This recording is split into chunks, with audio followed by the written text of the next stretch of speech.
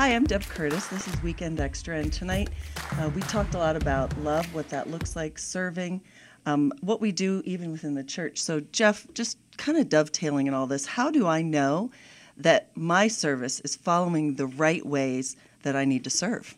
Yeah, so in service we define service. In service we define service, and what we said was the mindset that Paul talks about Philippians 2 is that of a servant, and we said being a servant doesn't always mean that we're doing service. So service can have a mixed motive, right? So I like to serve on things I think are fun or fulfilling, those kind of things. A servant's mindset would look at the one being served and say, what is their needs? What is their desires? How do I help them know the heart and the mind of Christ? And so as I'm trying to love people, that's what I'm doing. And regardless of the situation, the relational situation. So it could be a spouse, it could be a friend, it could be somebody in the church, it could be your worst enemy.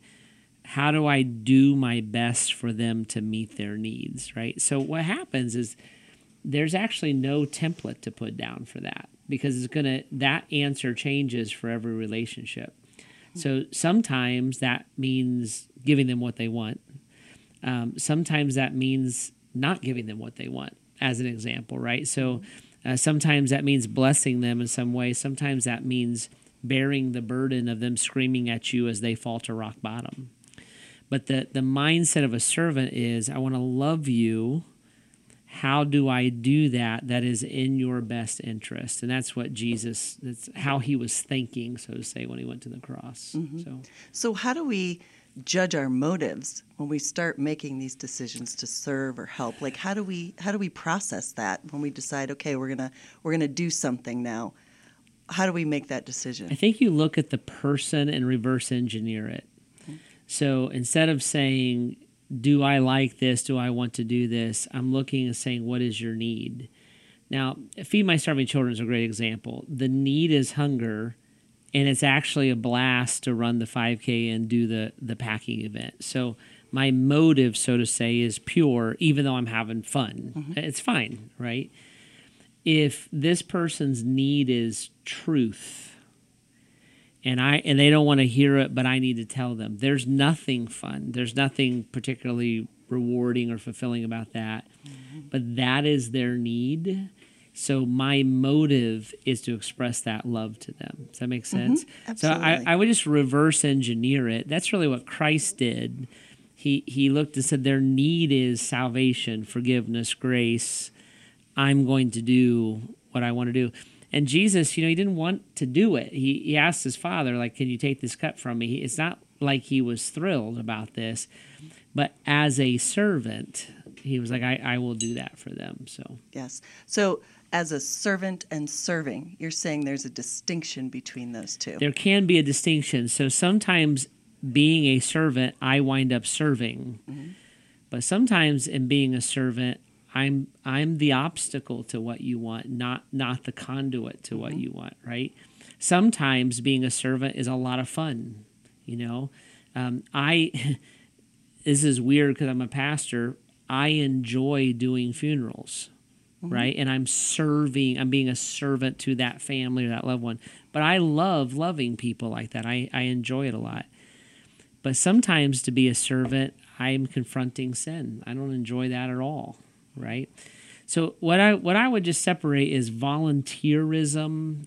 Your service is fruitful and fulfilling. Mm-hmm. I'm like, yeah, sometimes, but being a servant is, what do you need? And I love you enough to give you your need, whether it benefits me or I enjoy it or not. So when we do that, do we gauge differently depending on whether they are in the church or out of the church?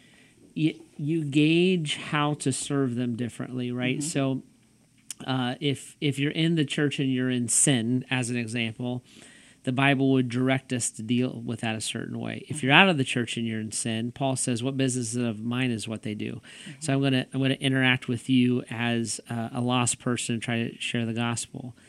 If you're in the church and you claim to be a believer, I might serve you by enacting Matthew 18, by disciplining you. If you're out of the church, none of that applies to you. So I'm going to serve you by telling you the truth about your need for Christ. So that definitely, but I wouldn't just make that an in the church, out of the church mindset. It's the relationship. So my relationship with an unbeliever is different than my relationship with a believer. My love is not. I love you, and I will serve you accordingly. A lot of times you get that mindset of, I'm making this person like my project. I'm gonna win them to Jesus by serving them. So what would you say when you're talking to somebody about that mindset, about I'm gonna make them a project, or I'm gonna win them over to Christ by serving or loving them? I would say serve them and love them and know them, and if you know them, they should know that you know Jesus, right? So as you serve somebody, they may say, give me the reason for the hope that's within you. Why are you doing this? And I would answer that question directly. But if you're my friend, let's say we grew up together, and you're a buddy from high school, but you don't know Christ and I don't, or you don't and I do, I'm still going to be your buddy. I'm still going to love you. I'm still going to enjoy life with you. But if I actually love you, I'm going to tell you about Christ. And you're going to know that I actually have a friend like this. He probably will watch this. And he knows that. He knows that I love him enough and I want him to follow Jesus. But we're also buddies. We watch the games together and laugh a lot and all those kind of things. And he knows what I want. He knows who I am. He's not there in his relationship with Christ, but he knows that I want him to be. And that's just a part of our relationship. I wouldn't even think about withholding something from him or making him my project. I just love my friend, and because I believe his soul's at stake, he knows that, right? And that's part of our conversation.